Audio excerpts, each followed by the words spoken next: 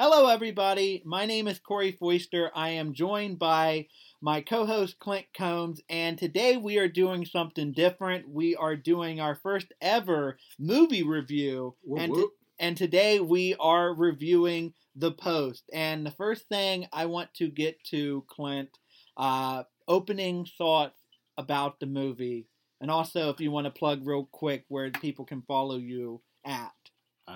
You can. I want to make so many references right now. You can follow me on Twitter at CombsCM2. That is COMBSCM, the number 2. I'm a little under the weather right now. For our viewers outside of Ohio and outside the U.S., the climate changes. Climate's really volatile. It just changes. It's 56 on Saturday. It's 20 on Monday. Now it's like 16 out, I think, right now as we record this on Wednesday night. Yeah, that's really why I'm feeling under the weather. Sorry, that was a pro wrestling video I was looking at. But yeah, nice. Way to start the show. We're really prepared right now. Yeah, so I was like really impressed. So let's go into this first. What was your thoughts going into the movie here? Because I didn't do any. The only thing I knew is that Meryl Streep was in it and that Tom Hanks was in it. I didn't know that Bob and David was in it. I was happy to know. See that. I was anxious to see. I didn't know Ben Bradlee was the editor. He was and when you watched All the President's Men, the character Ben Bradlee, he was the editor in that movie. I thought he was going to be like one of their go-getter reporters. Mm-hmm. Nope, he was an executive editor at that time too. So I was anxious to see how that character was played, because in All the President's Men, if you guys ever watched that movie, go ahead and watch it. The character Ben Bradlee says fuck a lot, and the actor even told, like, how am I supposed to play this guy? All I do is walk around the newsroom and say fuck all the time. And they're like, yep, that's Ben Bradlee. Now, which Ben Bradlee did you like more? Tom Hanks version, or who was the actor in All the President's Men? I'll tell you who I like first. Okay. Well, real quick here, I should mention, spoiler alert, possibly this is not a fictional movie. This really did happen. So if you know your history, pretty much it's already has been spoiled, but just to warn you, we're going to spoil the movie, even though if you know your history. Jason Robards played Ben Bradlee in All the President's Men. Yeah. And I'll play an audio of it. This is All the President's Men, 1976 movie. This is Jason Robards.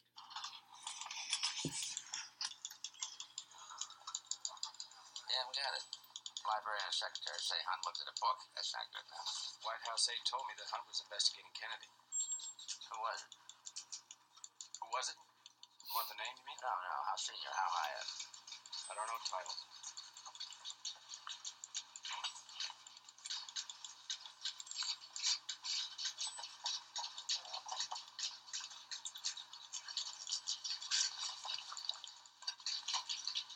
No special interest. You know, we said the White House was investigating Kennedy. No special interest. Jesus, sorry, stronger than that. We got a White House librarian who says Hunt checked out a whole lot of books. We got a secretary in Colson's office. All right, that's a problem. Man, that's a page 1 story. Take it inside someplace. This is a goddamn important story.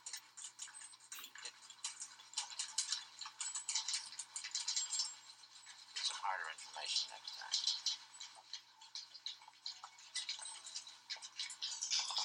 It's our hottest item. It's in over 500 papers. What is it? Yesterday's weather reports for people who were drunk and slept all day. Send it out to the San Francisco Chronicle. How about the crossword puzzle? No. Anagrams? No space. No space. The obituaries. I can buy something, will you? All right. Hey, what do you guys want? The GAO reports due out the morning of Nixon's renomination. Hey, sit down. Well, that's 2 weeks from now. Since they're only responsible to Congress, there is no way the White House can control the investigation. There's a source over General County that tells us that there's a whole rat's nest of illegal shit going on over at Creep. Like what? Like a slush fund. Hundreds of thousands of dollars of unaccounted for cash. Hundreds of thousands of dollars. Any comment from Creep? Yes, unavailable for comment. They're not talking. Well, what else beside the money? Where's the goddamn story? The money's the key to whatever this is. Says who? Deep Throat. Who? Oh, that's Whitford's garage freak, his source in the executive. Garage freak. Jesus, what kind of a crazy fucking story is this? What did you say?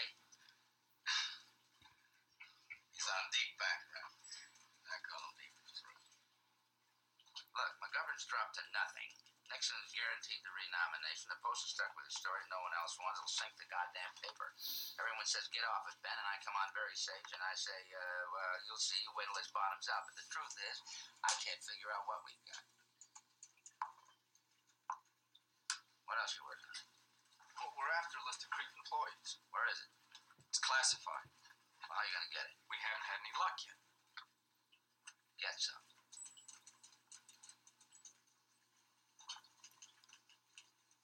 Anything else?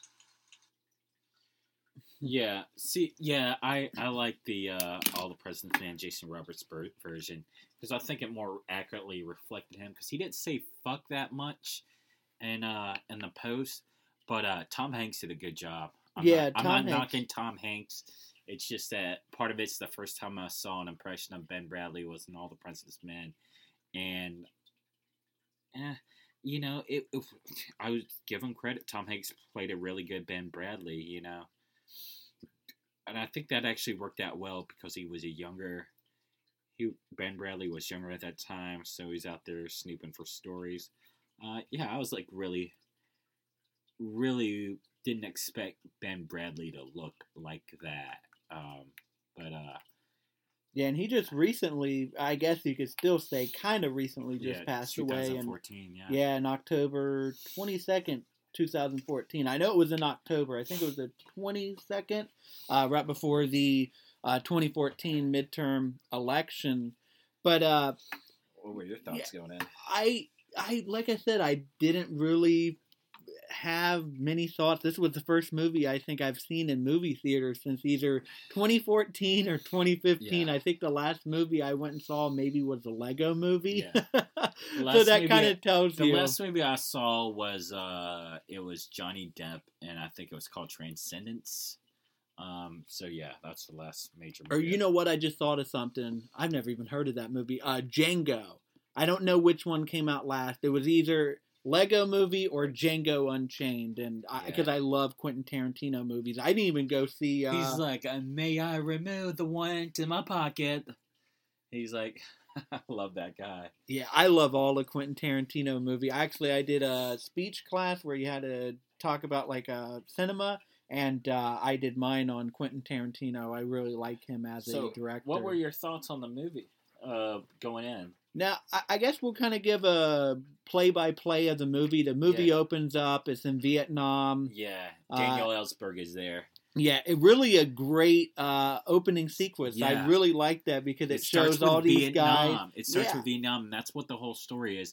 It's about Vietnam and how bad it was, and about how the government lied for like 3, 4, 5, 6 presidencies. That they lied Truman, Truman, Eisenhower, JFK. Kennedy, Johnson, and it was going on Nixon. So that was 5 presidents. And most people, when they think, of course, this movie has to deal with the Pentagon Papers, people think of LBJ and think of Nixon, and maybe a little bit of Kennedy, but it goes as far back as Truman. Yeah. Which is completely crazy. And also, the Pentagon Papers, people mainly focus on Vietnam, think this was all about Vietnam. That also had, some of the Pentagon Papers had to deal with the Korean War as well. But I thought that was really a cool way to open up that movie. Of course, I should mention Steven Spielberg directed the movie. But I really like how everybody was getting their gun to walk out there, to go patrol, I guess that's the right word to use, in the rainforest of Vietnam. And then you see him with his typewriter, and they go out there, and it does a pretty good job of highlighting how, in just an instant when you're out there in the fog of war, everything's quiet. And, the guy said, stop. And then all of a sudden just all hell breaks loose. And then it turns out that was a flashback. They're on a plane or talking to, what was that, the Assistant Attorney General? Yes. Yeah, of the United States. And then, or was it the Secretary of State? It might have been the Secretary of State. Yeah. It was the Secretary of State under Richard Nixon. So they asked Daniel Ellsberg what his opinion was because he was on the ground there, and he says not much has changed. And then it flashes to him smuggling out documents. Yeah. Before that, the Secretary of State gets off Air Force One. The reporters are asking him questions, and he says, Our expectation for Vietnam has been greatly surpassed, or something like that. We surpassed our expectations for Vietnam in the past 12 months. Yeah, and because turns out they have no expectations at all. The U.S. government had been lying about Vietnam since Eisenhower. Daniel Ellsberg, he takes like these documents outside. I guess he goes back to a hotel room. He goes into a room. And they lock this door with like 2 or 3 other people. Yeah. And then they start scanning. Yeah. Yeah. He's scanning each document. They start with Truman, go to Eisenhower, Johnson, Kennedy, all the presidents. They start clipping. And at the very bottom where it says top secret.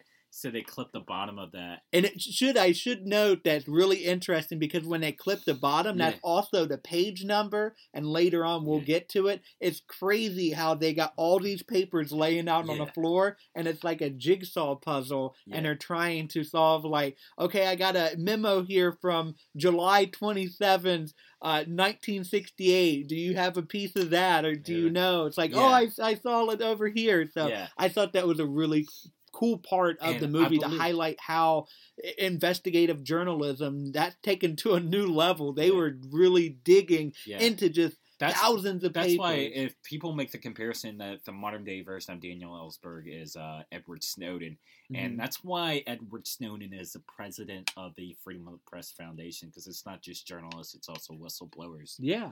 Have you seen the Edward Snowden movie? I have not seen it. Yes. You did? What do you think of that real quick? Okay. Not to Edward Snowden, do too much of a U-turn, but... Yeah, the movie Snowden, he starts out, he goes to basic and slips and falls, breaks his leg. He wants to serve his country, so he does a really good job on this programming test that you have to take before you get admitted into the NSA. And what he did was he didn't do anything in order, but he took the fastest route to get there. They have a list of things that they have you do to complete this exam. And most of the other students, they just follow that list. Edward Snowden didn't follow the list in order. He just found the quickest route to do it. And he's like, what would you like me to do next? And then the teacher said, whatever you want. And it's really interesting. A good Edward Snowden movie that I would advise anybody to watch is called Citizen 4. It's a Laura Poitras documentary. It follows Edward Snowden when he was in Hong Kong. And in that movie, the Oliver Stone... He went to Hong Kong before he went to Russia, where he's at now, right? Yeah. That's why I saw it. Yeah. And in that documentary, you'll see as Julian Assange... him and another activist were buying passports for Edward Snowden to trick the Obama administration and trying to stop them. So it's not just one plane you have to scramble to get, it's 5 or 6 planes. So they bought all these passports to all these different countries, right? So that way when those planes go out, you're like, oh my God, they actually stopped the wrong plane. They stopped some plane in France. He touches down in Russia, and that's where he is. Yeah, I think it was Russia, France, wasn't it Peru or something like that? And Glenn Greenwald, he's now at The Intercept. He was in that movie. He actually has, people don't know this, Glenn Greenwald has a boyfriend, and he was stopped at an airport. And his boyfriend from Brazil, I guess, was questioned for like 45 minutes to an hour. Wow. And then they just held him there for 4 hours until Glenn came. And Glenn's like, oh, baby, I'm sorry. Are you okay? And then, like, you see, like, this big, buff Brazilian dude walk out, and he's, like, crying. And I'm like, dude, the NSA must be some terrible fucking people. Yeah. Oh, yeah, they are. I don't care, like, this guy, he's a big Brazilian dude, and he comes out there crying. I'm like, shit. But, yeah. So, yeah, and back to the Post. So they're copying that paper, which must have took hours on end. And then the New York Times is the one that gets it first. Mm-hmm. And it's this guy that gets it, right? And this boy they have this little young kid. They're like, okay, hand this to so and so, and then they would like the kids like running across like downtown Manhattan to get it to the New York Post or New York Times. My bad. And at the same time, Katie Graham is about to take the company public. So that's another thing I didn't know about. That's the thing I really liked about the movie because it tells about the journalism side, about getting to the Pentagon Papers, but also the Washington Post kind of is upstart. It's like, going from a small local paper to what we know today, because, I mean, we'll relate it more, we'll draw more conclusion as we go on talking about the story to Nixon and Trump, but let's be honest, Nixon put the Washington Post on the map, and now I feel like Trump has put them back on the map even more. Not that they really went anywhere, but when they came out with that tagline, "Democracy dies in darkness," it seems like once again the Washington Post and the New York Times are heavy hitters. They're the one every night breaking news about this Trump administration, just like back in the day, they were breaking news every single day about the Nixon administration. Let's be honest here. Nixon and Trump, they're both Republican. I'm not going to be anti-Republican here, but you want to talk about two presidents that were very hostile to the press? Donald Trump is number one. I never thought anybody could be more hostile than Nixon, but somehow Donald Trump found a way because Nixon never personally went up. Most people don't like it, but I put Obama third or fourth. The reason why is because just the prosecution of whistleblowers. The NSA, like I don't care what anybody says. I agree with you on that. And you know who else I'll throw in? I'll throw in Bill Clinton also. Bill Clinton didn't like the press. Hillary Clinton, let's be honest here, I voted for Hillary Clinton, but she was not, she wanted to attack Donald Trump for being anti-press.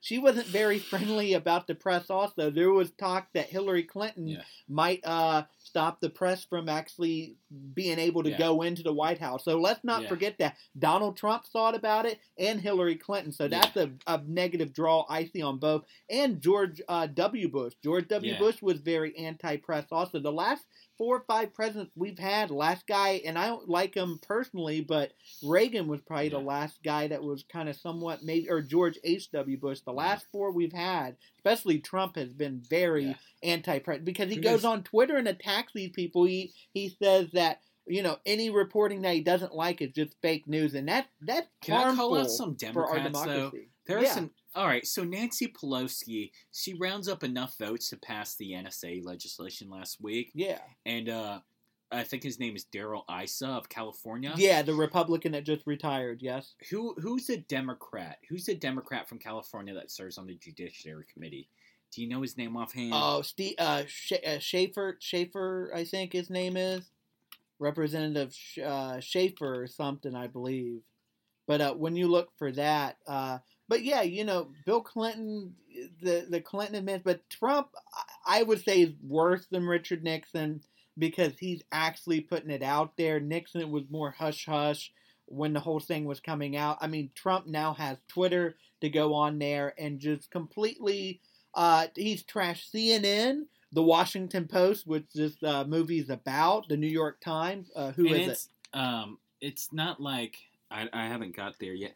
It's not like, I'm not saying like the Washington Post and CNN are perfect. And Katie Graham in that movie, The Post, she even says we're not perfect.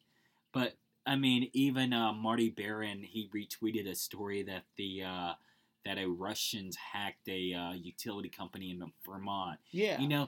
And they get it wrong. CNN got it wrong before. Yeah, journalists are human, just like how everybody else. Bakers are humans, politicians are humans. But the thing is, Trump is trying to erode any credibility that journalists have. And that's dangerous because journalists work for the democracy and for the people.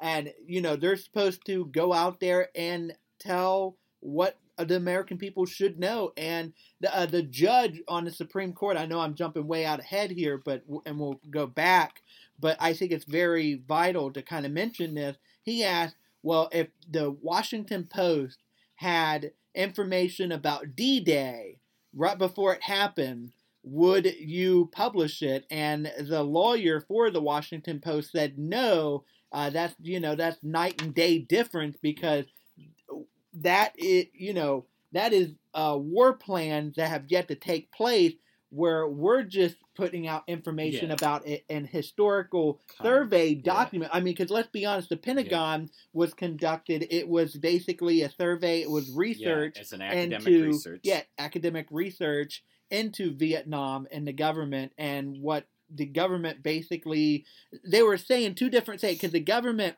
in their own research said that this war, the Vietnam War, was unwinnable. And I liked how we pretty much what we're talking about now is where they would have, when he was scanning the documents that showed like Kennedy, the war can't be won, and then just like Kennedy talking about how it was Kennedy like, we'll never go into Vietnam, or like we might have to go into Vietnam, and then there's a, we're not going into Vietnam, and then Johnson scanned, and he's like, the Asian boys, Johnson was like, the Asian boys are going to have to fight for their own, and it's like Johnson prepared to go to war. He's like, I'm not going to send our American boys out there when the Asian boys to do the job that Asian boys are supposed to do. Yeah. And like, ooh, okay, LBJ. Yeah, that was LBJ, the guy from Texas. So Daniel Ellsberg, he was the guy that leaked the Pentagon Papers.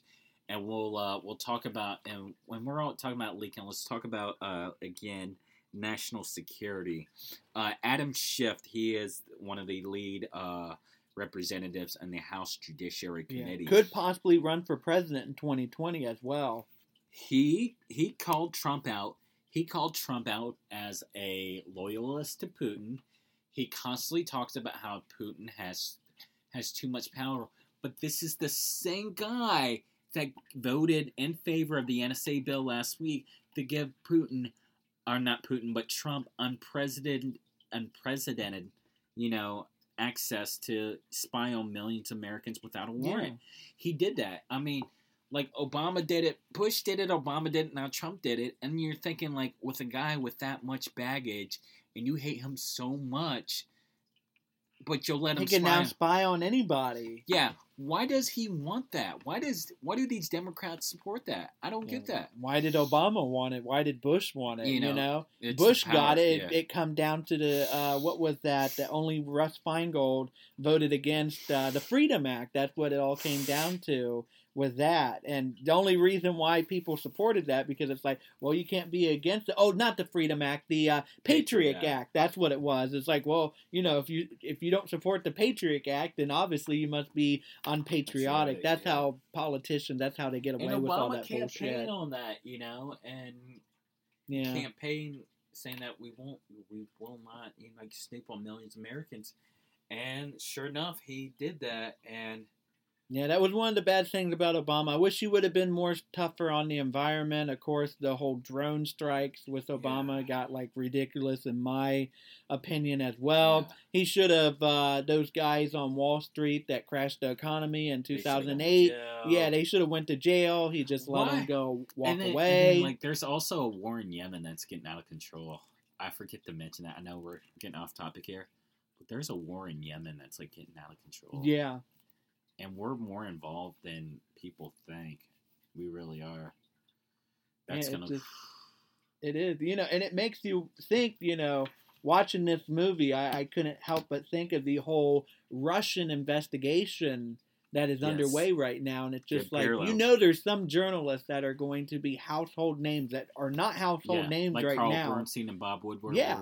There's going to be another Bob and Carl of this generation, and I think it'll just be like the Washington Post and the New York Times. They'll just boom. Yeah. That's a brand onto itself. That's another thing with journalists.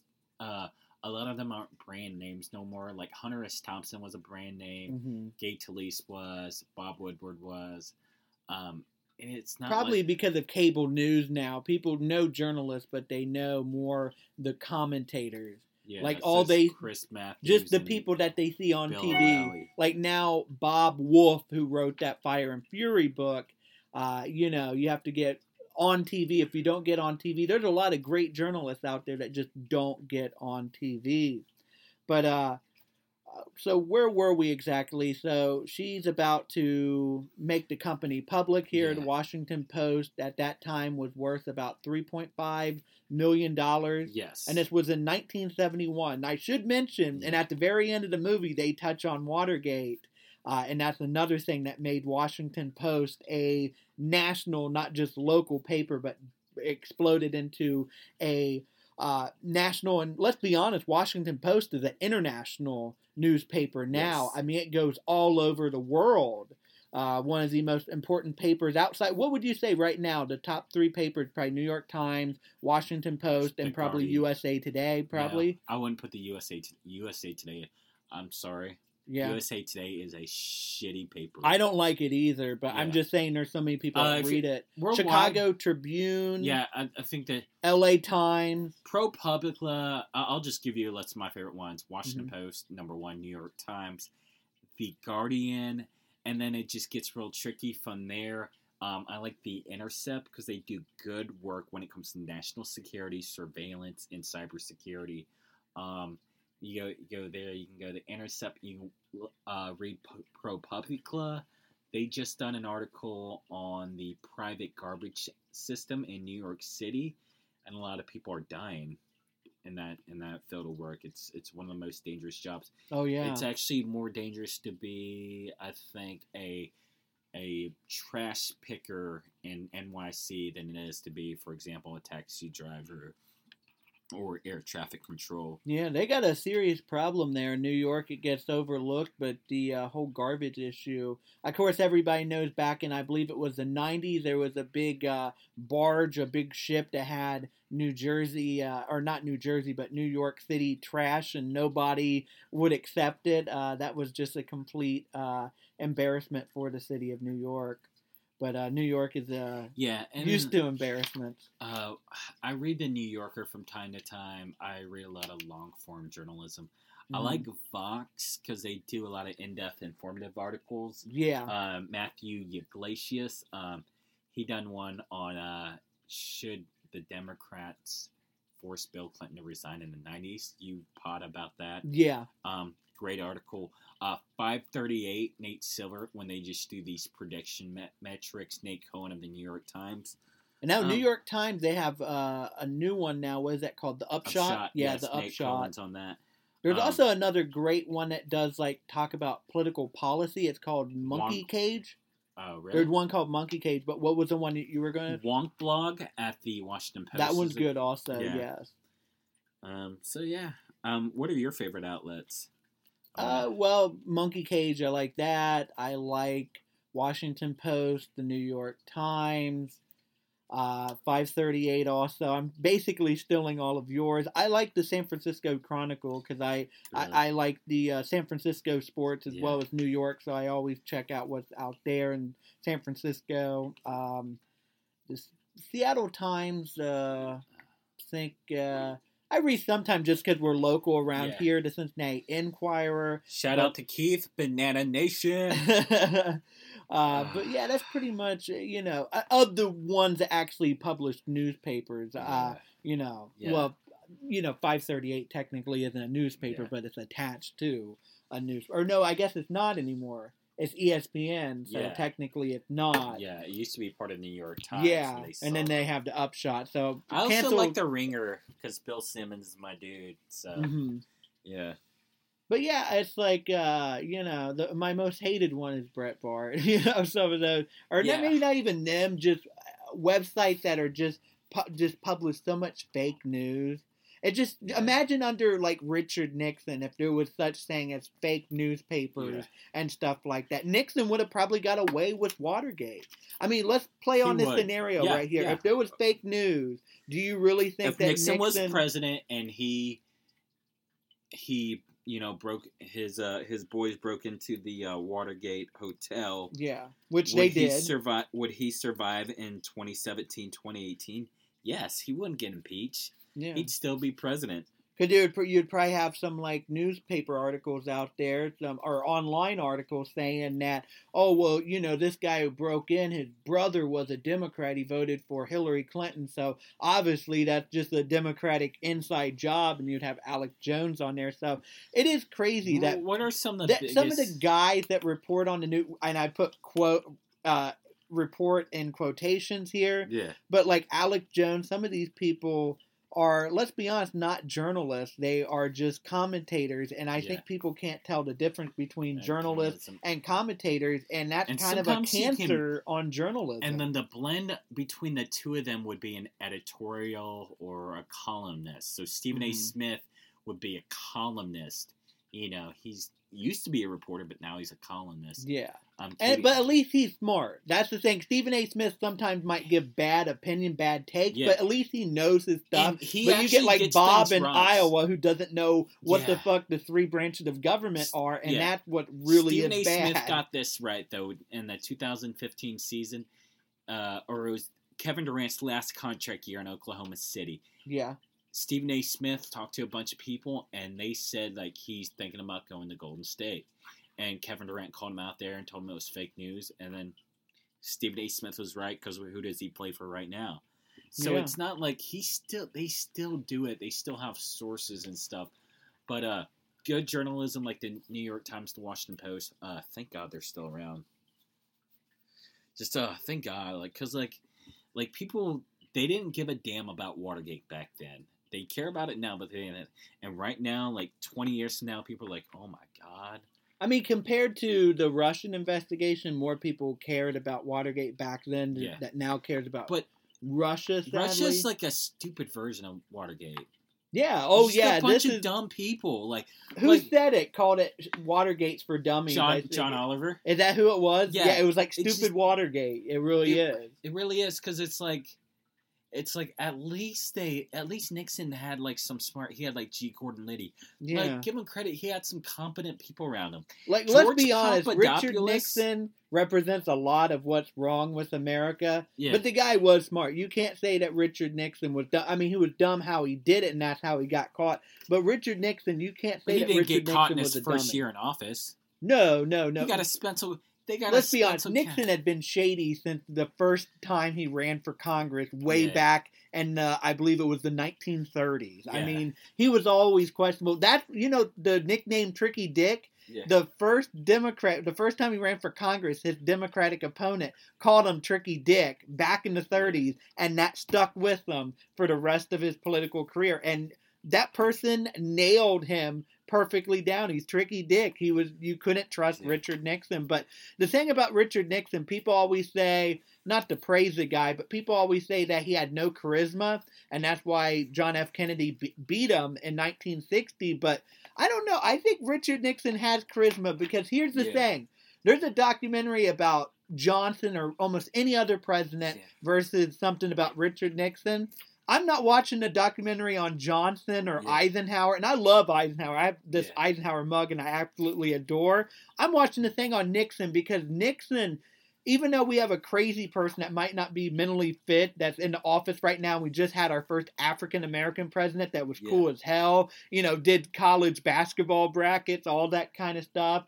There was something about Nixon that we're just never going to get in another president. And Trump might be paranoid, but there was just this layer of just still a mystery that is Richard Nixon. Nixon is just this very mysterious person, because when you see him sit down and talk about sports, it's like, wow, this guy's like really smart. And he's smart on other things, but like Nixon probably knew more about Super Bowl.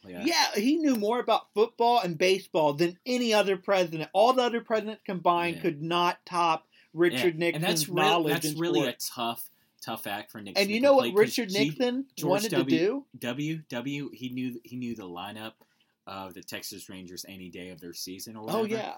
But only the Texas Rangers though. Nixon knew everything about baseball, which was impressive. But here's the interesting thing, and this relates to the movie here. Richard Nixon said, somebody asked him after Watergate, after he was retired, a private citizen, they asked, if you were not the president of the United States and never got into politics, what would you have done with your life if you could have never got elected, if you would have never won an election? And he said that he would have been a beat writer, a sports reporter. Wow. And I find that very interesting because throughout the whole movie, it switches over to Nixon. He says, I hate the Washington Post. In the very beginning of the movie, after what we've been talking about, he bans the Washington Post from covering his daughter's wedding at the White House. Of course, I think it was Tricia Nixon was getting married to Cox. The other Nixon would get married to Eisenhower, David Eisenhower. Of course, Eisenhower, if that sounds familiar, the son of former President Ike Eisenhower. Dwight Eisenhower. So I thought that was really interesting. So Nixon always hated the press, but secretly he wanted to write about sports for a big newspaper because back then you're not going to blog about it. So he would have had to went to a newspaper. So it's interesting that a man who hates so much about the free press wanted to be a sports writer. And this is the thing that I can relate to Donald Trump and Nixon, how they both merged. Nixon hated Trump hates the media, even though he ran a reality show on NBC for over a decade. Let's be honest here. It started back in 2004, went all the way to 2015, and they finally had to get rid of him because they were like, oh my God, he's saying all this stuff about Mexicans.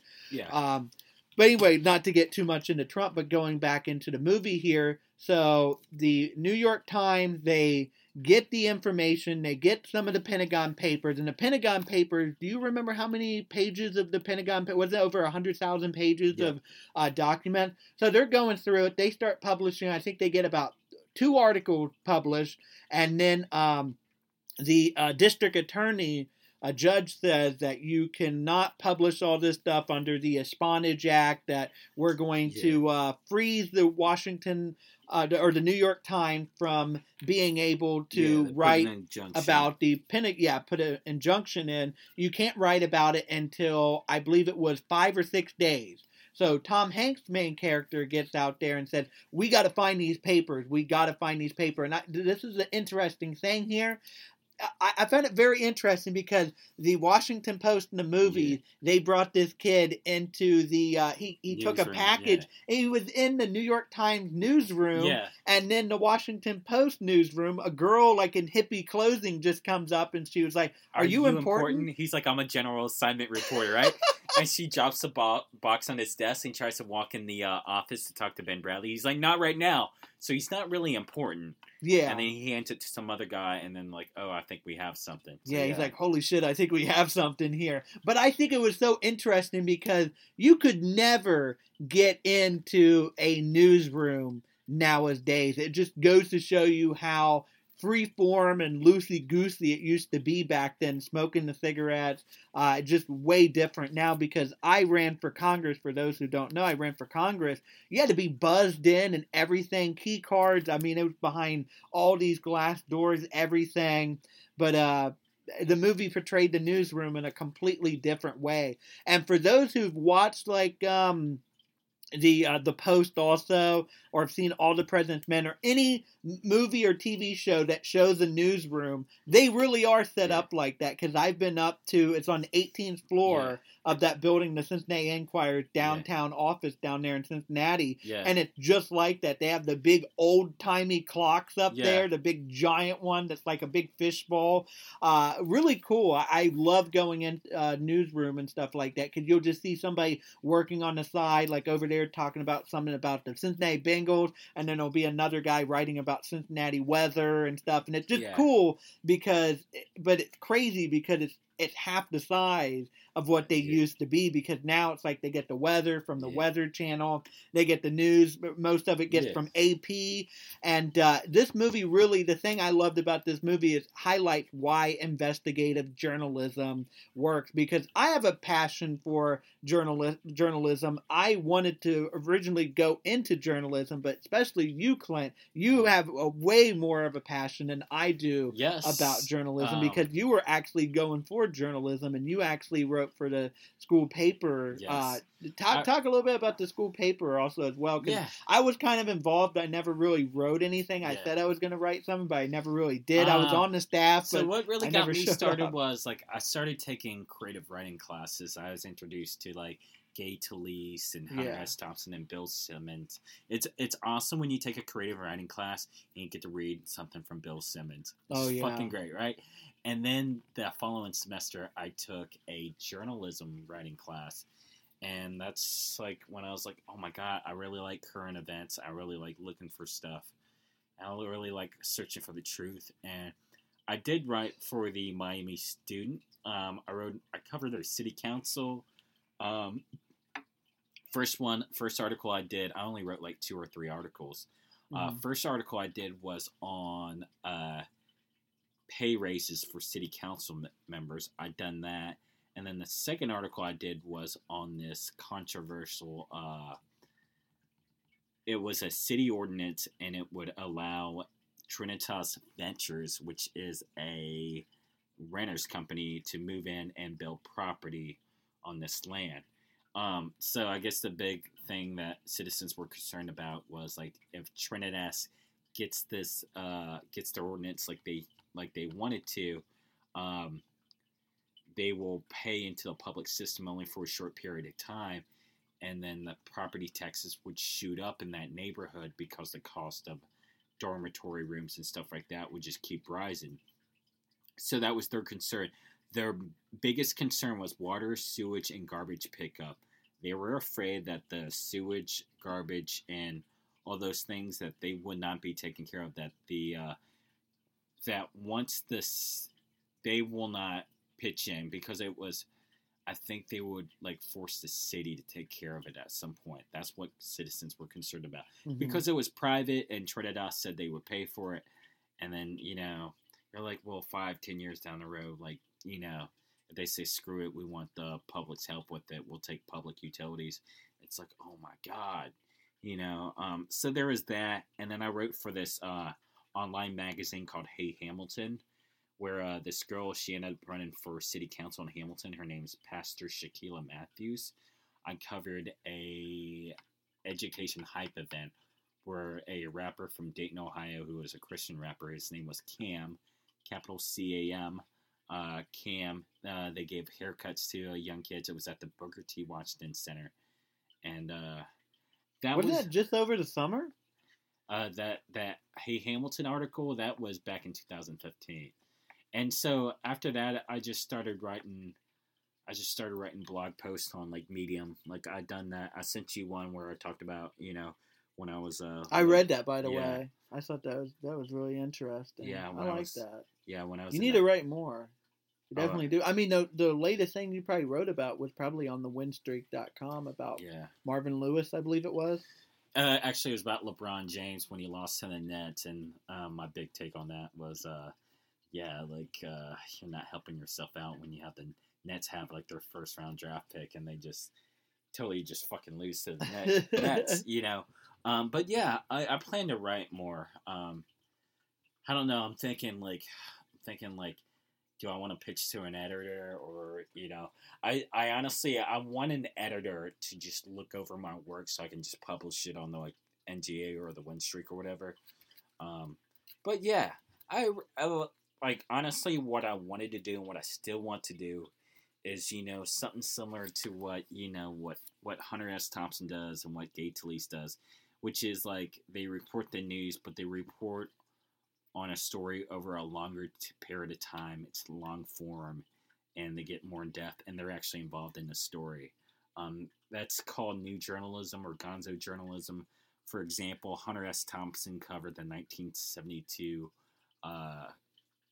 Democratic campaign, and he followed George McGovern around. And I like the stuff he wrote about Richard Nixon. Yes. And the stuff when he Hell's Angels too. He followed the biker gang around, his ass and kicked, he got, like, punched in the face. He was like, he's got his ass kicked.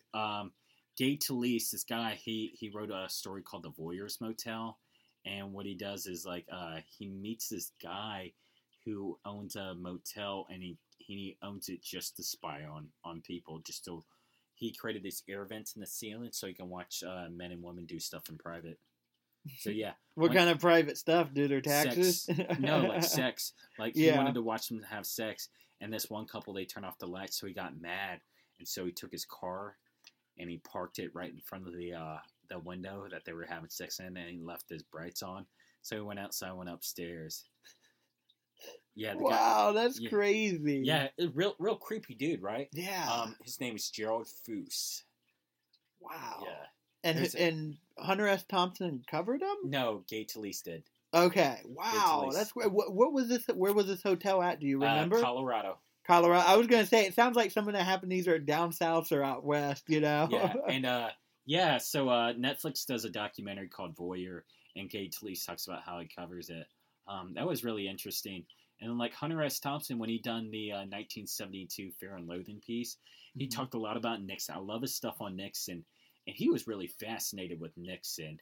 Nixon's a fascinating guy. And I don't blame it, but Nixon made him rich because, like, all his best pieces were about Nixon.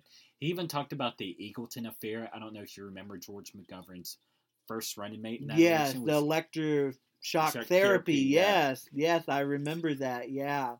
And then he would go on to get Shriver. Shriver would be his second vice presidential pick. I mean, that right there, that sunk McGovern. I think McGovern would have done better in 1972.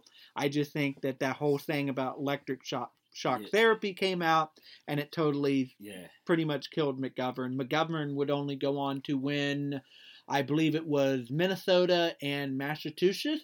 Yeah. And I think that might have been the only two states he won in the District of Columbia, because the District of Columbia has never voted Republican in a presidential election. Yeah. First presidential election was 1964. Every election, Democrat have never came close. I think the closest a Republican came, I believe Ronald Reagan one time got 18% of the vote.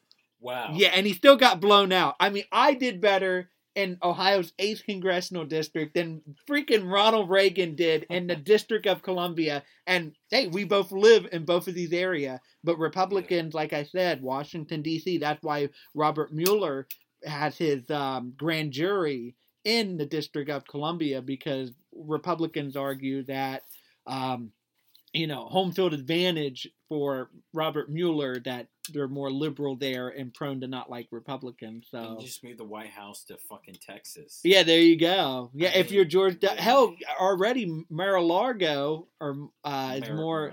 Is more of the White House now, especially the next. Martin Luther King Day, which was on Monday. Yeah. You know what he did? He went down and golfed. George W. Bush did civic activities, so did Obama. Bill Clinton helped paint a retirement home and all this stuff. But Trump, what did he do? No, just went and golfed on his own private resort. So you gotta love that. But going back, you asked something I really liked, and I want to bring this up on the show before we forget. You basically, I'm paraphrasing here. You can maybe fix what you exactly said, but you asked me, who makes a bigger difference in the world, politicians or journalists? And I really like this, because I feel like it's journalists, honestly, because journalists keep politicians honest. But then I get thinking it depends on who, because there's bad politicians. Of course, there's really bad politicians, but I say there's bad journalists also, because you can have a journalist that and the owner of the Post is kind of faced with that dilemma of, I put the people's interest first or my own interest first? It's not really the reporter's fault. It is, but mainly it's more of an organizational thing. Like, we got business interests to take care of. Well, sometimes if journalists have their own vendetta against something or their own agenda, that's the thing. You, as a journalist, you don't ever want to go in and do something and have an agenda. Like, even if you don't like Richard Nixon or Trump personally, you can't go in there and just fuck this guy. I'm going to try to find anything I can to make this guy look bad in this piece. That's pretty much what Breitbart is. That's what it is. And that's why I say Breitbart isn't news, not because, I mean, it looks like news, but in the end it has an agenda. And when you have an agenda, in my opinion, that's a column piece. That's an opinion piece. That's not news. It looks like news, and that's why so many people need to realize what a credible source is and what isn't a credible source. And that's kind of how we've got into the mess that we are in. And that's what cable news exaggerates what's an opinion, what's news. They blur the lines so much. And MSNBC does this more to an extent than Fox News does it.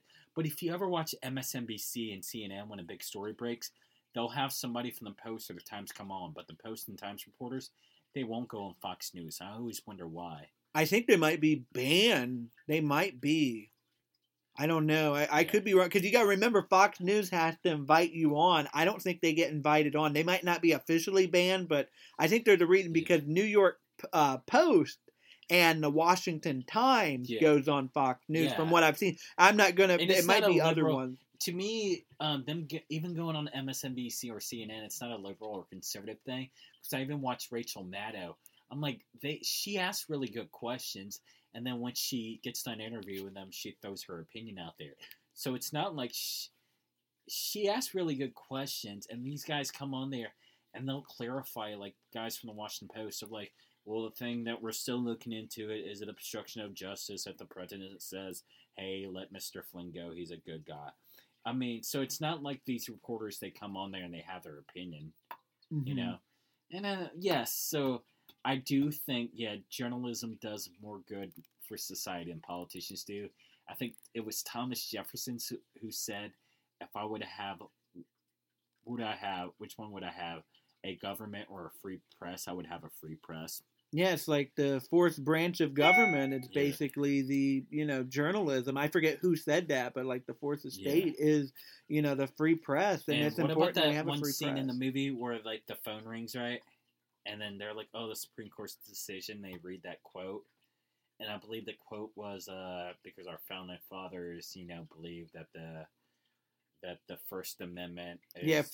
free press has protection, stuff like I wrote like some notes down, but that was a 6-3 Supreme Court decision that ruled in favor of the Washington Post and the Times over government. But I mean, it directly affected the Post and the Times, but I should mention it affected every newspaper, anybody associated with journalism and the free press. And I should mention also that the Washington Post, Tom Hanks' character, when he walked in there to Meryl Streep's character, and he throws down newspaper, the St. Louis Dispatch, all across the country, they followed the Washington Post lead, and that was not the first of many times, especially under the Trump administration. We're seeing it again, where the Washington Post and the New York Times, that's why our current president hates both of them so much, because they do the dirty work. They go out there, and all the other newspapers like Cincinnati Enquirer, all the other ones follow the lead of these two big newspapers. John Oliver said this in his piece. They said, you should see how many times like news reporters cite or anchors cite like newspapers. They're like from the Times Picayune, from the Orlando Sentinel, from the Cincinnati Enquirer, the Dallas Morning Sun, and he's like, John Oliver's like, if they get rid of newspaper, all it's going to be is Wolf Blitzer batting around a ball. People always think just because it's a piece of paper that, it's outdated. But no, what the Washington Post and newspaper represent, that's basically all the investigative journalism. Because I'll give CNN credit. They do have it's gotten smaller over time, but they will break stories. But MSNBC, they pretty much heavily rely on NBC News to give on any kind of exclusive. As for Fox News, they pretty much, that's why they're more opinion, because at least NBC had, Huntley and Brinkley, I believe those were the two guys on NBC. Yeah. They've had a culture of evening news and having a news desk. Fox came from absolutely nothing, boob tube showing The Simpsons and just like Married with Children. They were upstart back in the early 80s. So that's why I think Fox News gets more bashed than MSNBC, because at least they have NBC News behind them. And CNN, well, they've grown pretty much from the start. They were the first cable news program out there. But newspapers are very vital. So many blogs and cable news, they get their news from the newspaper and then publish it online or go on the air and read it. So it's really important. I mean, my podcast, that's what I do. I'm not getting those articles. I'm not going out there on the field. So that's why that stuff is so important. And I feel like we've shrunk our on the ground reporters so much that I feel like we had more reporters on the ground in 2016, we would have known that Donald Trump was going to win. I really think if we would have had more reporters out there in Ohio, we would realize that Trump, like what we're talking about, is more public polling in these smaller states to get an accurate view, and just more on the ground reporting to see how voters feel. And, and even more reporters. Because the Enquirer down here, they kind of had that vibe that Hillary Clinton is going to keep it close. They didn't bother to have, like, say, Keith that runs the Butler and Warren County. He should have went out there and did. He they didn't have guys go out there and talk to really voters in Butler County. And when you have those pieces, I feel like the West Coast and the East Coast kind of dismiss it. That just they're just a couple of dumb hillbillies. That's not everybody, but I feel like when we move into the 2020 election cycle, we do more have to pay attention to local news, how local, newspapers are reacting to the two presidential candidates. It does matter what people out in Iowa think about Donald Trump because, they determined who was going to be president in 2016, and it's sadly not going to be California. It's going to be Iowa and Ohio that decides it, just like every year.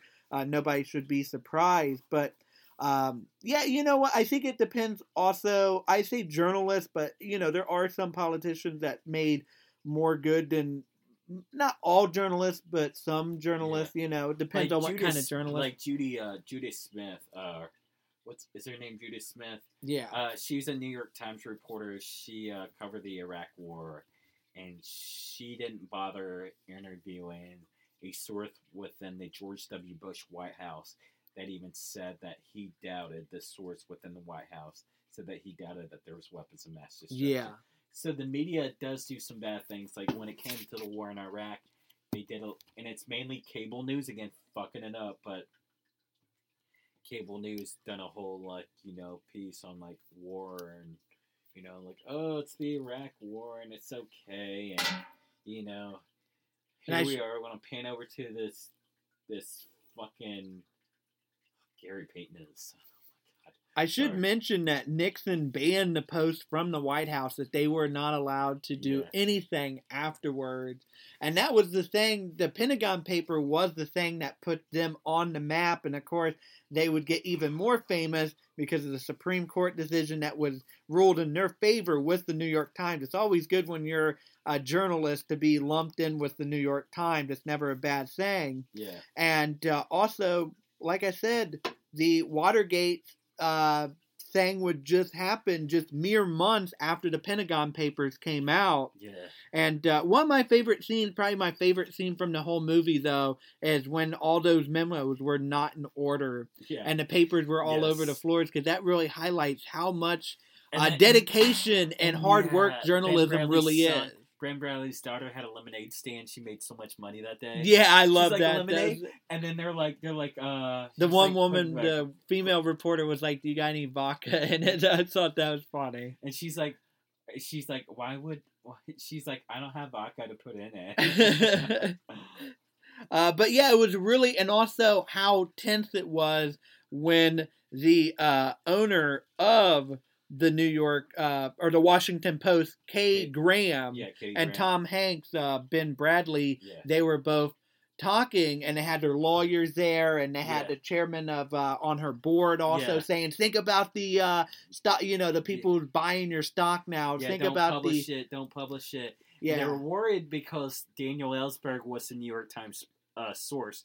So the dilemma is if the New York Times had a source and the Washington Post was using that source, that means that could be a felony conviction. Yeah. And then Katie Graham said, you know what? It's not my dad's paper. It's not my husband's paper. It's my paper.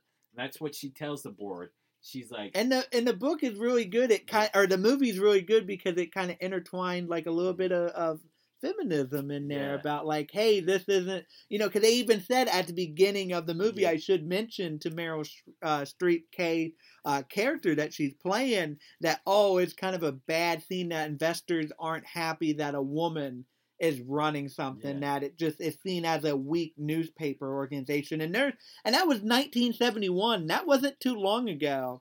I was born in 1990, so that was under 30 years later. I mean, that is just mind-blowing. Or not even 30, that was only 20 years later I was born. So that's just mind-blowing, the mindset back then. In the 1971, it's not like that was such prehistoric time. There's a lot of people that was alive during that time when that happened.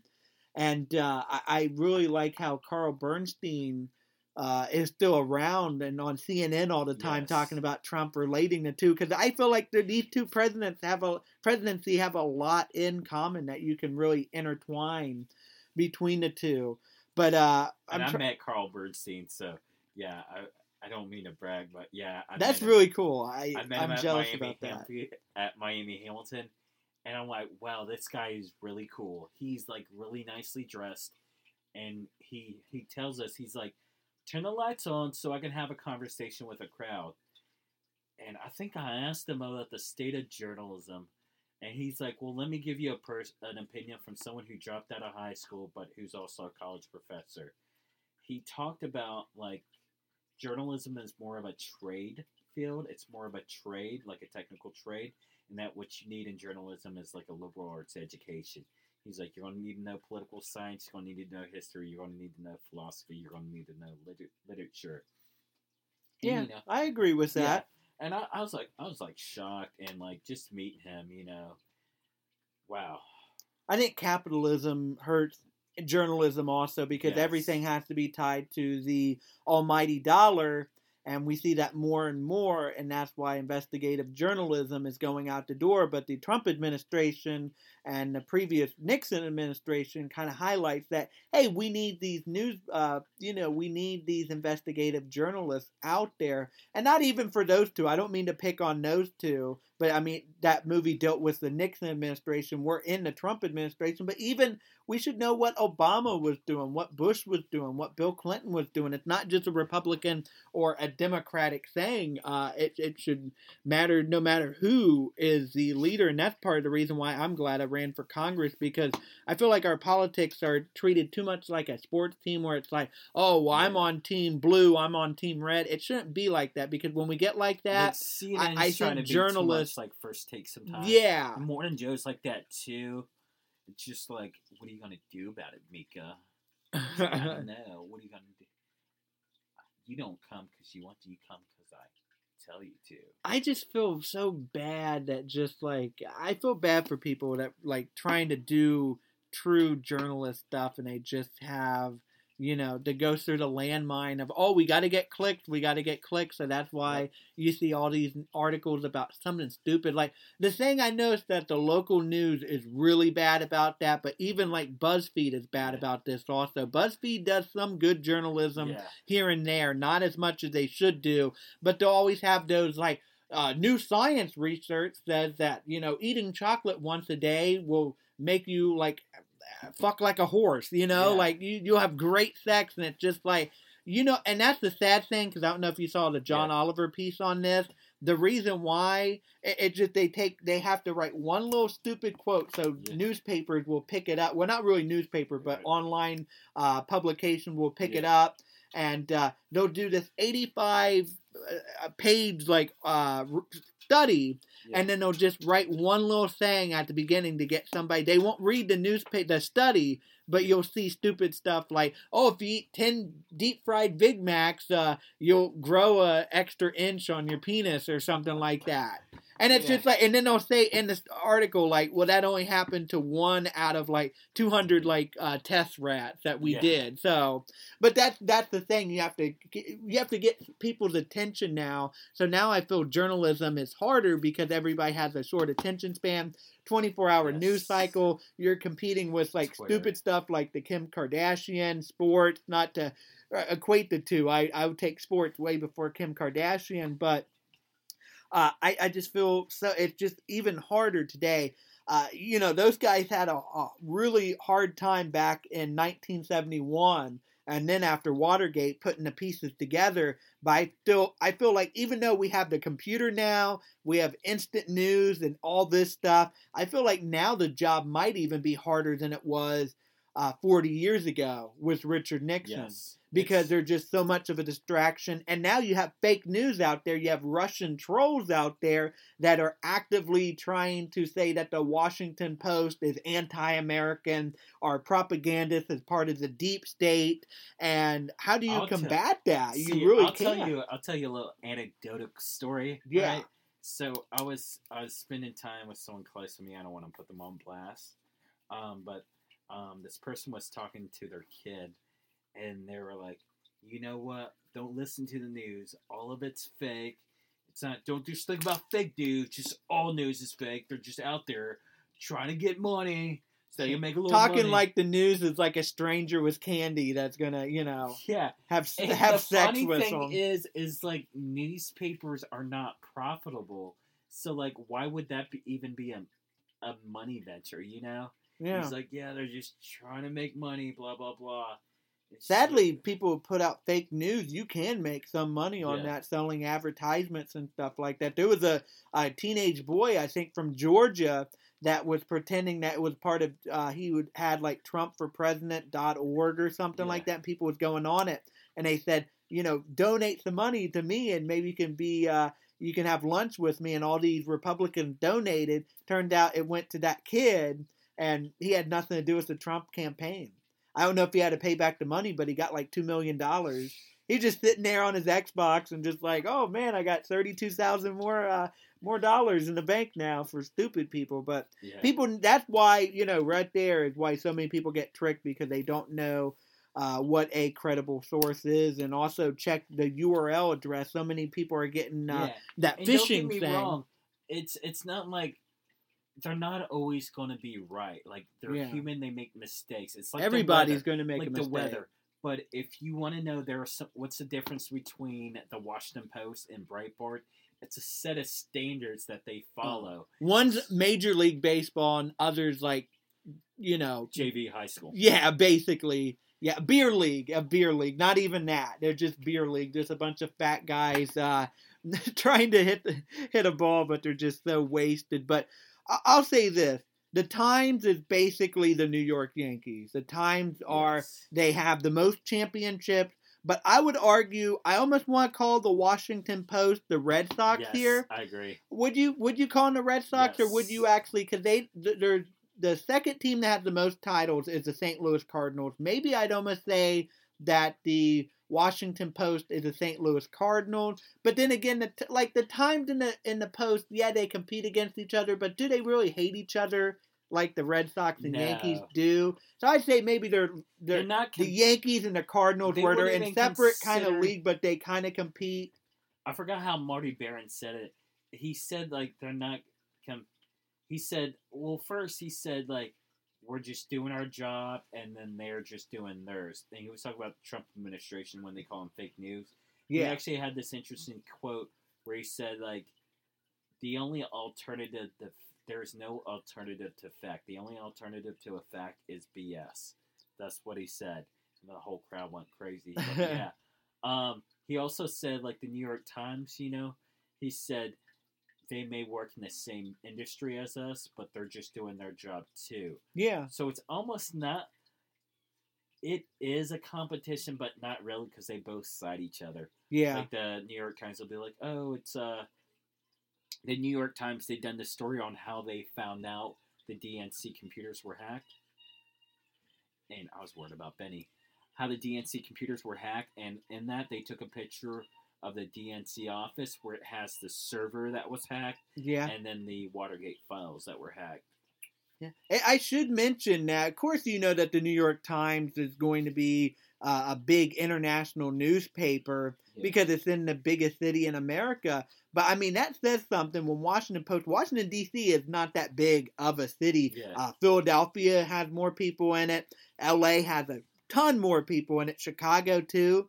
But the Washington Post their newspaper, because of the Pentagon Papers, because of Watergate and establishing that credibility, is the second biggest newspaper in town, the second biggest news source outside of the New York Times. And that's really because of this movie, just an incredible movie, I have to say. Like I mentioned earlier, at the very end, they show them celebrating the press, them printing out the front page of that, saying that they won the Supreme Court decision 6-3. Of course, the Times and the Post would go on to publish more articles about the Pentagon Papers, but then it finishes with, of course,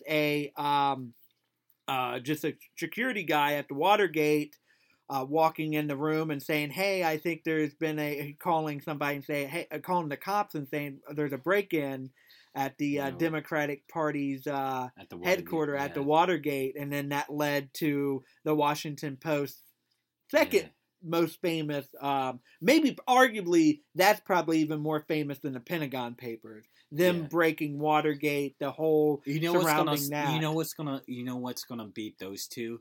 If Trump either resigns or someone with that administration has to resign, like Jared Kushner, Trump, or Mike Pence. If anybody in that administration gets indicted, sent to jail, or has to... As long as the Post gets it first, which I say they have a good shot at doing it. I mean, now with Trump being the biggest story in America, that's in their backyard. Yeah. I mean, that really works out great for them because, the Times, they got a little Washington, D.C. bureau down there. But, I mean, that's home base for the Post. That's why the Post is really hitting homers every night because that's in their own backyard. The Times might have the New York Yankees and Wall Street, but the Post has the Capitol and the White House right in their own backyard. But I should just mention, I love that David Cross was in the movie, and also that Bob Odenkirk was also in the movie from Better Call. He also plays a journalist in this TV show on, I forgot what it's called, but he plays it's called The Night of the Gun, and he plays David Carr. David Carr, he was actually addicted to coke, and then he turned out to be a journalist. Yeah, and sadly he passed away in 2015? Yep. Heart attack. Yeah, it's sad how many great journalists and we've lost in the past 10 years. Yeah. Of course, they showed a clip of, Walter Cronkite doing the report. We lost Walter Cronkite back in, I believe it was 2009. I was doing a website back then, a political blog called politicalhead.com way before I started Next Generation America. I actually shut off my website. I had it go black, like it was all black, and I had a picture of Walter Cronkite, the day he was born, the day he died, and it, of course, what he would always say at the end, "Oh my gosh, why can I not think of it?" And that's the way it was, and I had that little tribute up for him for about 2 months or so afterwards. Like I said, before I got into politicians and politics, I've always I found journalism really interested. And they go hand I think in that's hand. I think that's why I like doing the podcast. It's kind of like a weird way of kind of doing that, kind of feeling like a journalist without being a journalist. Yeah. And we got to interview some journalists here and there. We got to talk to Sean Jenkins, Samuel Ronan. Yeah. And we're definitely going to do a lot more. We need to. I'm messaging people out, and we need to actually interview real life journalists. Like that would be really cool to do as well. I got to send him. I'm gonna tweet at him like, "You want to come on our podcast?" What else can you add about the movie before we wrap? Because we're like an hour and 12 minutes in. What else could you say? I mean, acting was really good. Of course, the movie, I would give it. Honestly, I'm almost close to giving it 5 stars. I mean, I hate to give 4 out of 5. Yeah, 4 out of 5. Yeah, 4.5 out of 5 stars because, I hate to say it's like the Citizen Kane of like this generation. It definitely deserved to. I love Meryl Streep in it. I thought it was cool. I liked the whole, power to, women, the whole feminism aspect of it. Like I said, I felt like it was a little bit cleaner than it probably was in real life because those guys were saying fuck because when they had that big tense thing where Kay had to decide like, am I going to allow this to be published or not? They were saying fuck this, fuck you, So they kind of kept it a little bit more clean, so it was kind of like tidied up a little bit. And one thing I do want to add, there were 3 people in the movies. It was me, Corey, and some girl in her 60s. And that was kind of sad, and that kind of highlights the major problem with this country that we'd rather see Star Wars. Not to shit on Star Wars. Was it because it was 4:45? I still there were people there at the movie theaters, but I felt like there should have been at least like 3 or 4 more people there. Yeah. I hope that there was more people, because the other movie, that was a brand new movie that just came out the post while, the Star Wars had been out for a while. All these other movies had been out for a while. British movie next door, man. Yeah. They had like 6 people in that room. Yeah, it's just crazy. It's sad. That's the sad thing about journalism is that journalists care about the people and care about democracy, but the people sadly don't really care about journalists, and that's where we get to the problem. And when you have a large, I would like to think, minority that is going after journalists, when Donald Trump ran for president in 2016, it was getting pretty hostile. They had a few Trump supporters verbally, scream at him. Didn't somebody throw a bottle or something? There was journalists were afraid for their safety and their life, and that's what happens over in wars, not what happens in America. That happens under authoritative regimes. Yeah, and it's just really scary. They don't the gap between Democratic and Republican voters. Who would be more likely to click on fake news? It's Republicans. Yeah.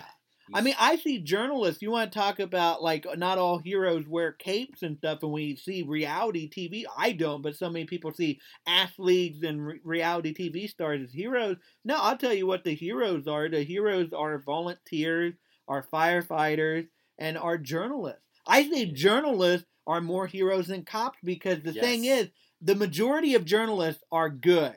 Majority of cops, I'd like to say they're good, but now it's starting, there's so many getting to be a larger amount of bad cops that now there's not as many, there's more bad cops than there are bad journalists. Yeah. Most journalists you meet are just like firefighters. They're decent people. Yeah. Cops, you get in that weird gray line. You get paid more as a firefighter. Yeah. And people respect you more. Nobody respects journalists no more. Because journalists, that's the thing. Just like with cops, just like with any profession, they will show solidarity, but only when the person is in the right. The cops, that's the thing. Oh, we have to show solidarity even though the video camera came out and it's total police brutality. That's the thing I like about journalism. That's the thing also that was great. I'm happy they showed at the very end of that movie that it was just journalists need to show solidarity with one another. And I like it because not too long ago, we saw this happen in real time. Sean Spicer, the former press secretary under Donald Trump, for the first 6 months of his presidency, guess what? He tried to get a media job. Nobody, not even Fox News, would hire him because he peddled that fake news, everybody's lying, Donald Trump is correct. And credit to Fox News. I don't give Fox News that much credit, but that was way to stand up for journalism, Fox News, because, you've done a lot of bad in the name of journalism, but I do have to say, I do like that they... You deny. But that's only after so many sexual harassment things came out. You know what killed Sean Spicer? He wasn't even in office for more than 35 minutes. I mean, he wasn't really a true bad guy per se. You could probably talk to him and have a good conversation. Why did he became a pawn. He became a pawn for evil, maybe not evil, maybe is too strong of a word. He became a pawn for darkness, for the untruth, for lying. He became a mouthpiece for powerful people in the White House that fed him lies, and then he would feed it to the public. And you're not supposed to do that. But sadly, that's what White House press secretaries are for, and that's why you have journalists in there to call out the bullshit. Yeah, John Carney, he was a press secretary too. And he was full of shit also for Obama. I mean, let's be honest, they're all full of shit. The only thing is, shitty. Well, Karl Rove was never a press secretary, but he was he was the chief of staff for George W. Bush. Yeah. That guy was his own piece of shit in his own right. I'm not going to say he's not a piece of shit. He ran George W. Bush's campaign. Okay. He did a lot of that stuff. He was partly behind why John McCain didn't win in 2000, why Bush won, because he did robocalls in West Virginia that said, how would you feel if John McCain had an illegitimate black child? And you know how racism plays in West Virginia. Surprise, surprise, George W. Bush ended up winning that state by a huge margin after those robocalls came out. That's Republican on Republican hate crime over using hate to get what they want. So, and then we act surprised about about Donald Trump. Let's not whitewash the legacy that was George W. Bush. George W. Bush won that primary using racist attacks against John McCain. So we can't be surprised that Donald Trump did the same thing when I like how George W. Bush oh wow, this Donald Trump guy, he's a real piece of shit. Let's not get tricked here. George W. Bush was a piece of shit in his own right. Civilians died in the Iraq War. Yeah. The American troops and that's the one thing War. I'll defend about Donald Trump. Donald Trump has not got he's gotten a few people killed. That whole botched bombing over there, I can't think of, in Yemen. That was a complete botched thing. That guy should have never died. And for him to, go up there and, the widow, talking about the widow, it's like, well, your dumbass basically got her husband killed. She wouldn't be a widow, but that's, I'm going off on a tangent here. But I will say that Donald Trump has not lied us into a war yet. So credit there. The bar is very low. Credit to Bush. We shouldn't give credit to presidents just because they don't lie us into a war. But let's be honest here.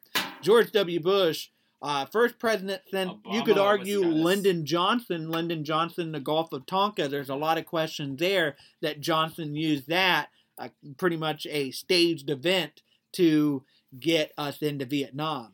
Because if you read it, the government said that they were shooting at the ship. You read the account saying that there was possibly no gunshots even fired that night.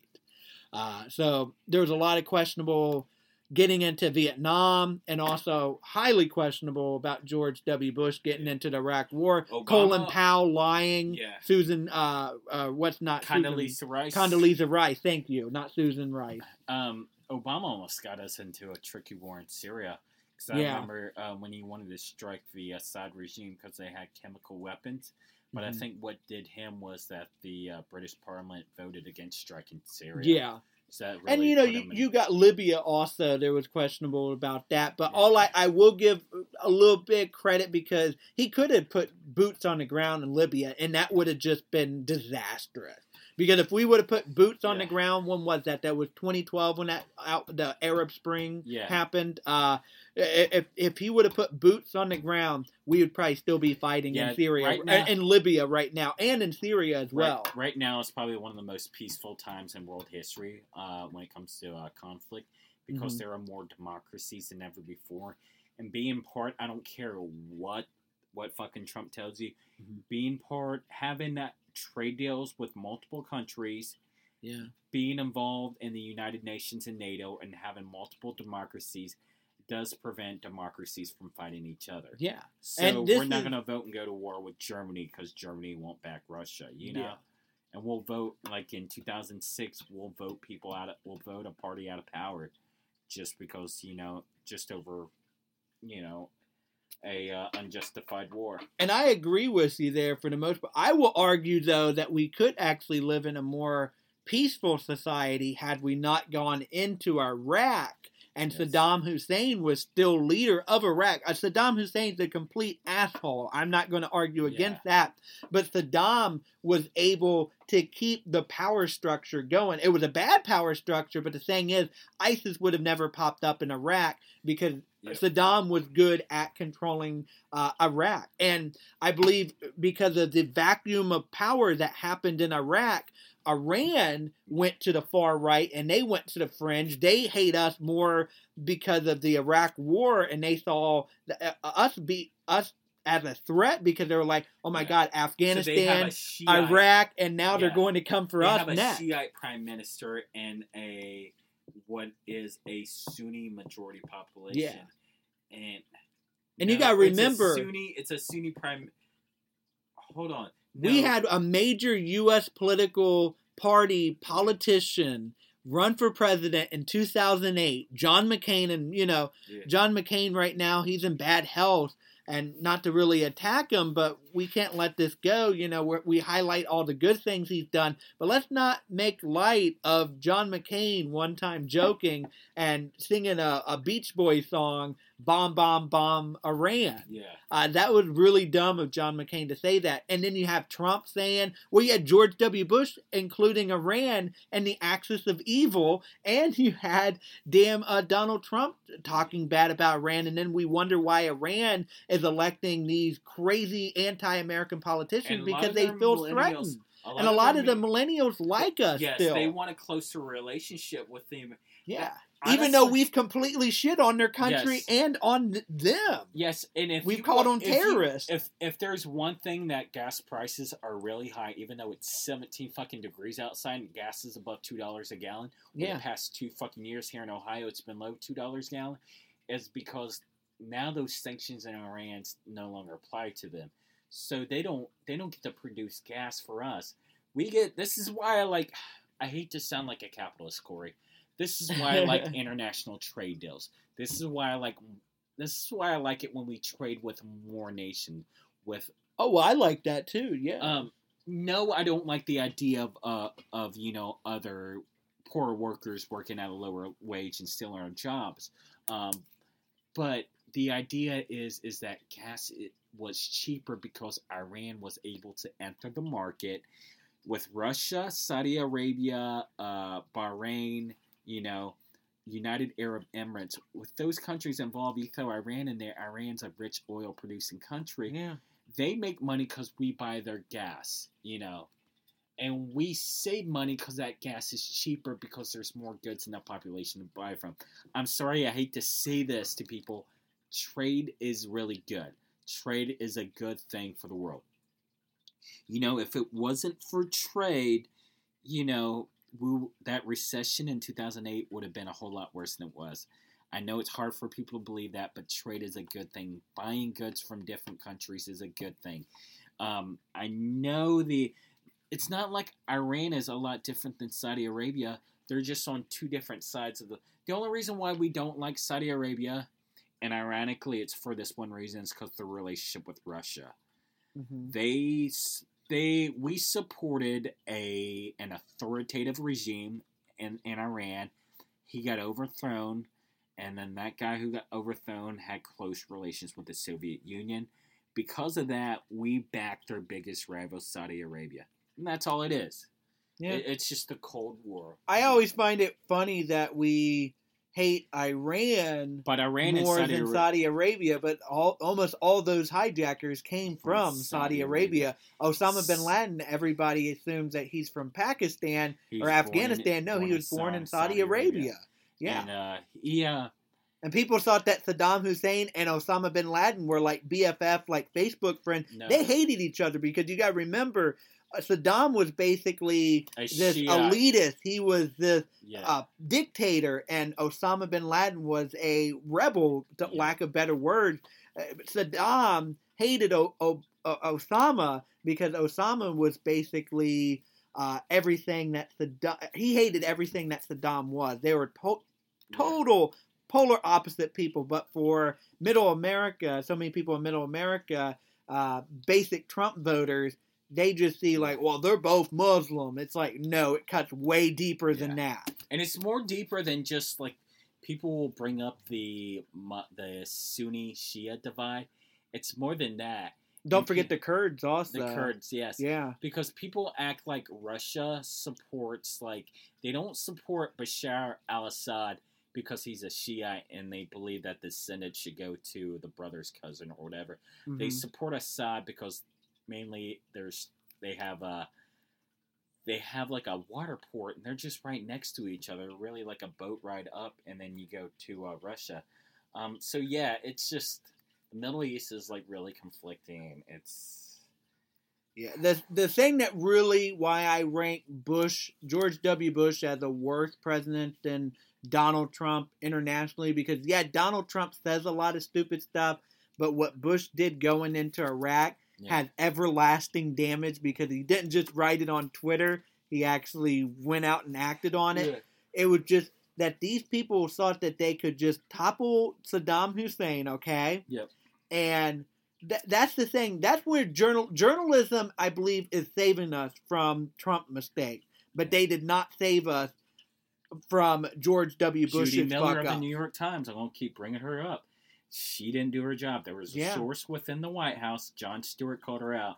Source within the White House that said that there might not be weapons of mass destruction. Yeah. I don't have confidence that they're in there.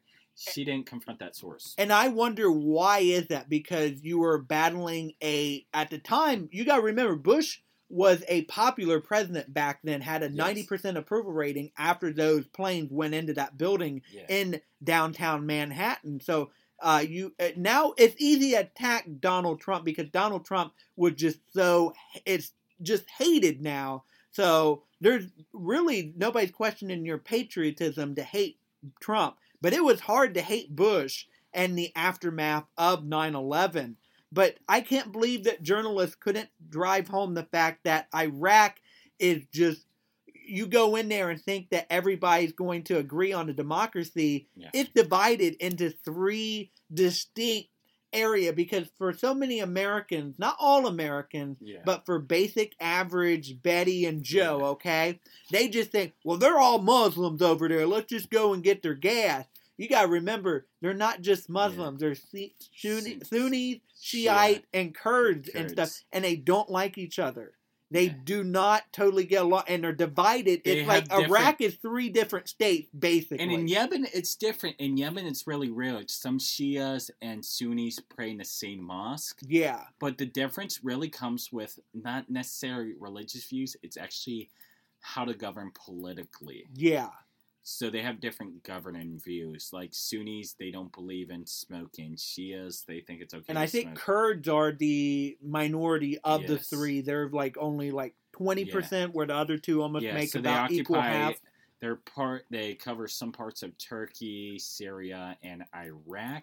And you have to worry about the Kurds, but just like the Bush administration went in there and they didn't think about the Sunni, the Shiite, and the Kurds. They just were like, they're all Iraqis. It's that's like, the problem with Syria. That's like Russia coming in and invading us and think that, California, we can do the same for California as we do for Alabama. Yeah. No, you cannot do that. You can't lump all Americans as the same because look at it. Politically, economically, religiously, there are just so many factors here. And when people just say, let's just go in and have a war, you got to remember, when we have a damn election here, we have to prep. People are just completely different, but people just think, well, let God sort them out. I hate that stupid quote. That's the dumbest thing ever. Like, well, let me just, shoot first, ask questions later, let God sort it out. That's just the dumbest thinking you can do going into that. And that's why I loved, journalism. Yeah. I wish there would have been good journalism back before we got into that war. Before we wrap up, what's your favorite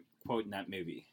My favorite quote in that movie was, I'm glad you mentioned it because I actually wrote it down here. It was Meryl Streep, Cassie, her name was Katie, my bad. I knew I was saying that wrong. She said, news is the first draft of history, the first rough draft of history. And I really like that because, it is, because you got to remember when anybody goes back to research any historical book, what are you reading? You're reading old newspaper articles to build a novel about Richard Nixon or about Donald Trump. Yeah. It's like, who knows, one day maybe somebody will listen to these podcasts and be in the Library of Congress one day.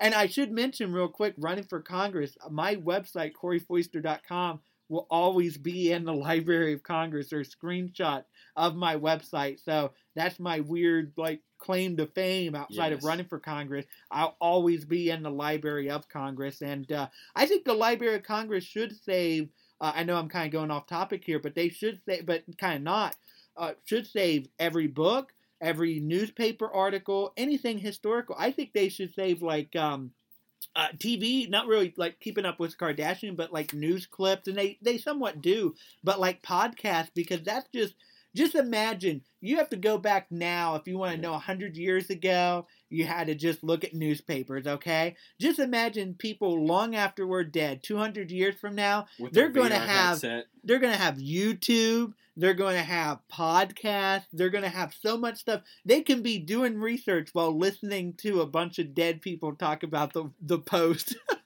that they just saw today in 2018. I mean, that's mind-blowing to think that college libraries, I really hope there is a movement. If not, I want to get involved in it to preserve podcasts, because I feel like it's really interesting to every day there's podcasts, and that's what I do. Document the Trump administration day by day. I would have loved back in the 60s to have like Richard Nixon, somebody to come in from Ohio or like Illinois and be like, yeah, this is the Nixon administration today. Let me talk about it. It's really cool. And I hope eventually it'd be cool to play a part in that, to have like, be like, yeah, this podcast, Next Generation America, like documented like 2018, 2017 of the Trump administration. My favorite quote in the movie is when the lawyer suggested to Ben Bradlee, the executive editor, he suggested that they wait until the ruling and they call the attorney general and tell them that they have the papers and that they want their side of the story. And they're like, oh, so we're not going to publish the papers? And the guy said, that's the dumbest idea outside of the Hindenburg. Yeah, I love that. That was good also. And what Meryl Streep, what her character said right after that was said, where she says, what is it, the paper is dedicated to reporting and we work for the people, not for the board, or something like, we work for... I'm butchering the quote. I think she said we work for the...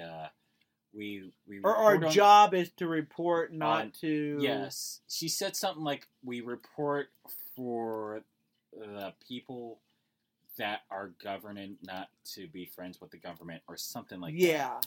Yeah. You're beholden to the governed over the government, or something like that. Yeah. Yes. I like that quote as well. I know we're both butchering it, but I would definitely, anybody listening, I would recommend that movie wholeheartedly. I really enjoyed it. Great acting, flowed really well. The camera shots, well, it was directed by Steven Spielberg, so there was no problem there. There wasn't a boring part of the movie. It was really One last shout out.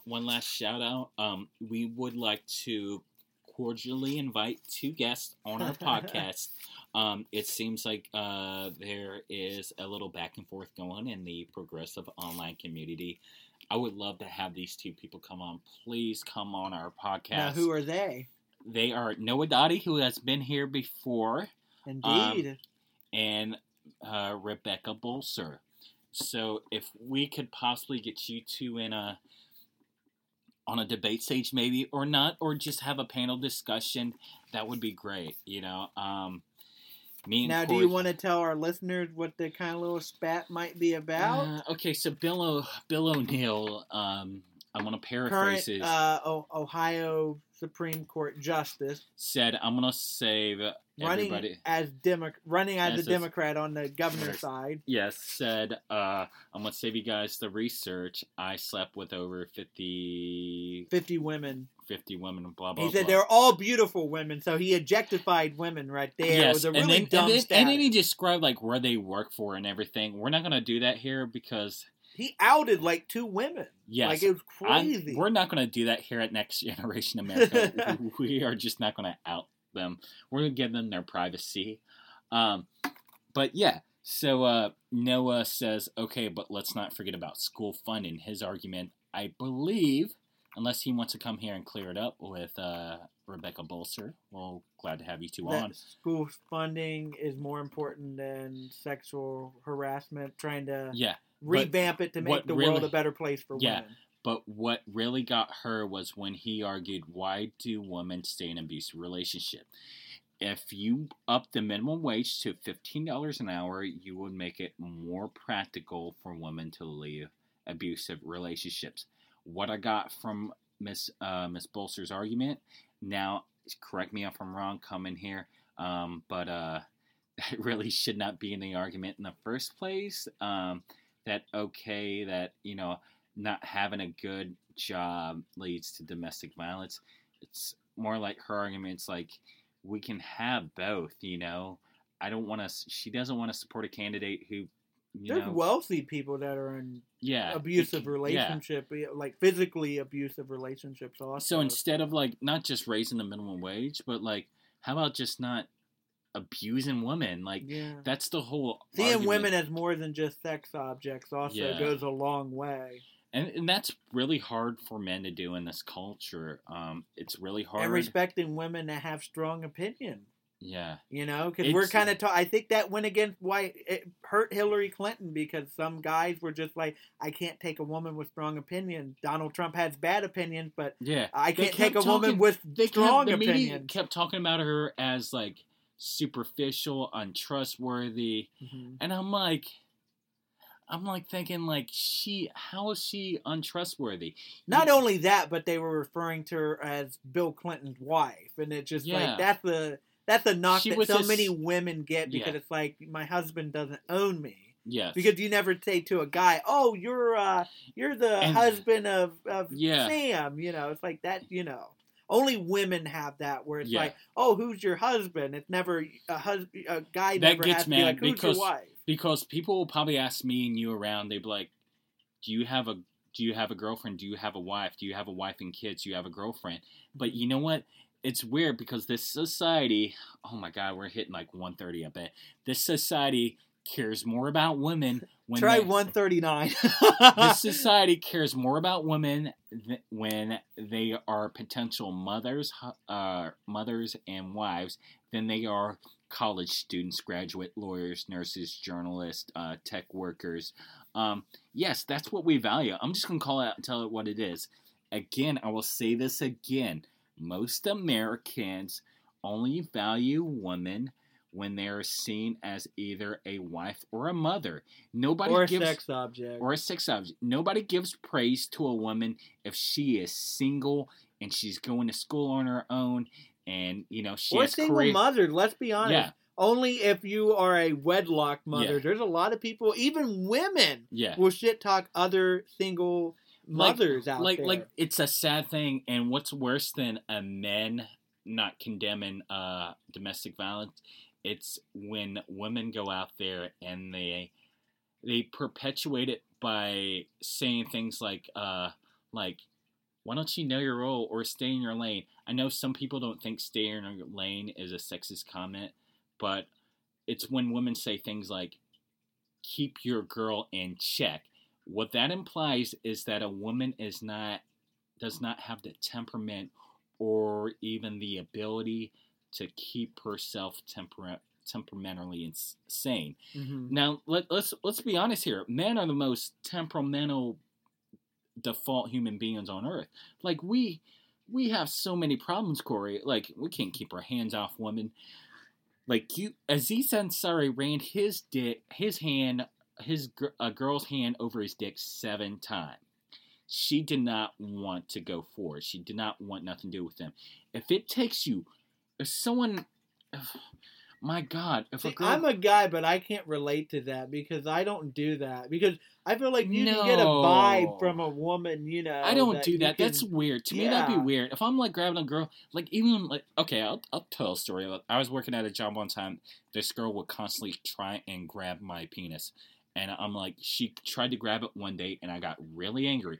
Just because I'm a guy and I like sex doesn't mean I like my piece randomly grabbed at work. No, it's not cool. I'm like, I'm here to work, Yeah, that's sexual harassment, And the thing thing happens is, on both sides. That behavior, though, has more to do with someone who has nothing going for them. They don't have any aspirations outside of, finding a woman for the night or having a wife. It all comes down to aspirations. When we look at a woman who has career aspirations, we don't give them enough praise. I mean, look at it. How many times do we praise? What do we expect out of women? No, we expect them to have a husband and wife, which is so fucking ass backwards. We don't expect them to be anything. we're not, like, happy when women go to college. I'll just point that out there. Like, your sister, she got a college letter acceptance in the mail. But people will be more excited for a woman who has a kid and a husband would, you know... My grandfather's that's one of more them. appealing. That's more appealing to the general public. You go to Walmart and you see a woman pushing a kid in a shopping cart. That is more appealing than a girl who's out there by herself with a book bag on, going to a college class, or she's strapping her boots on, going to work, or she's at the office. I always tell everybody, that I talk to that's a single mom, that I always say that's the hardest job, because, and it's the thankless job also. And it's harder to be a single mother than a single dad, because I tell you what, I never heard anybody said to a single man or a couple with kids saying, like, hey, you need to keep your dick inside. You need to tuck your dick away. Keep your dirty dick off. No single dads are ever going to be slut shamed. Yep, but legs open, got to keep your legs closed. So, like, it in most Americans' eyes, it doesn't take two to make one. It takes only one, and that one we don't expect to go to college or anything. And that's the biggest issue of this generation, I'm telling you, is how we view women, how we think about women. And it's going to be hard. It's going to take a culture change. Like, that's why going to college is important.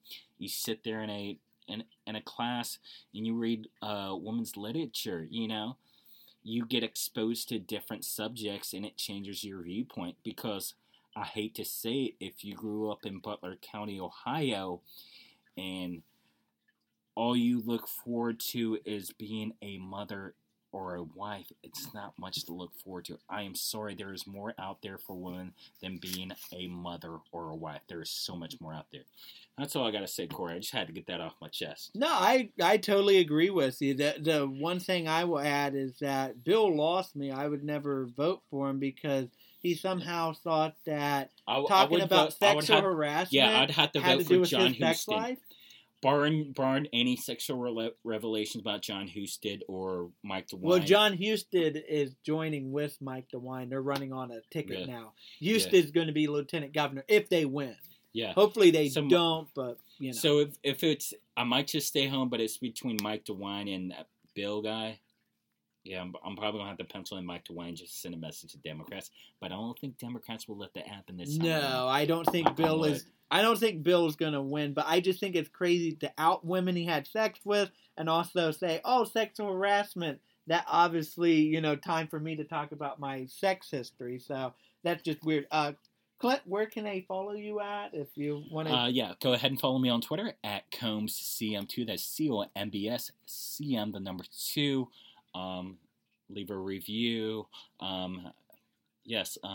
We are going to talk more feminist subjects here in the future. So, because feminist is an American ideal. So, yep.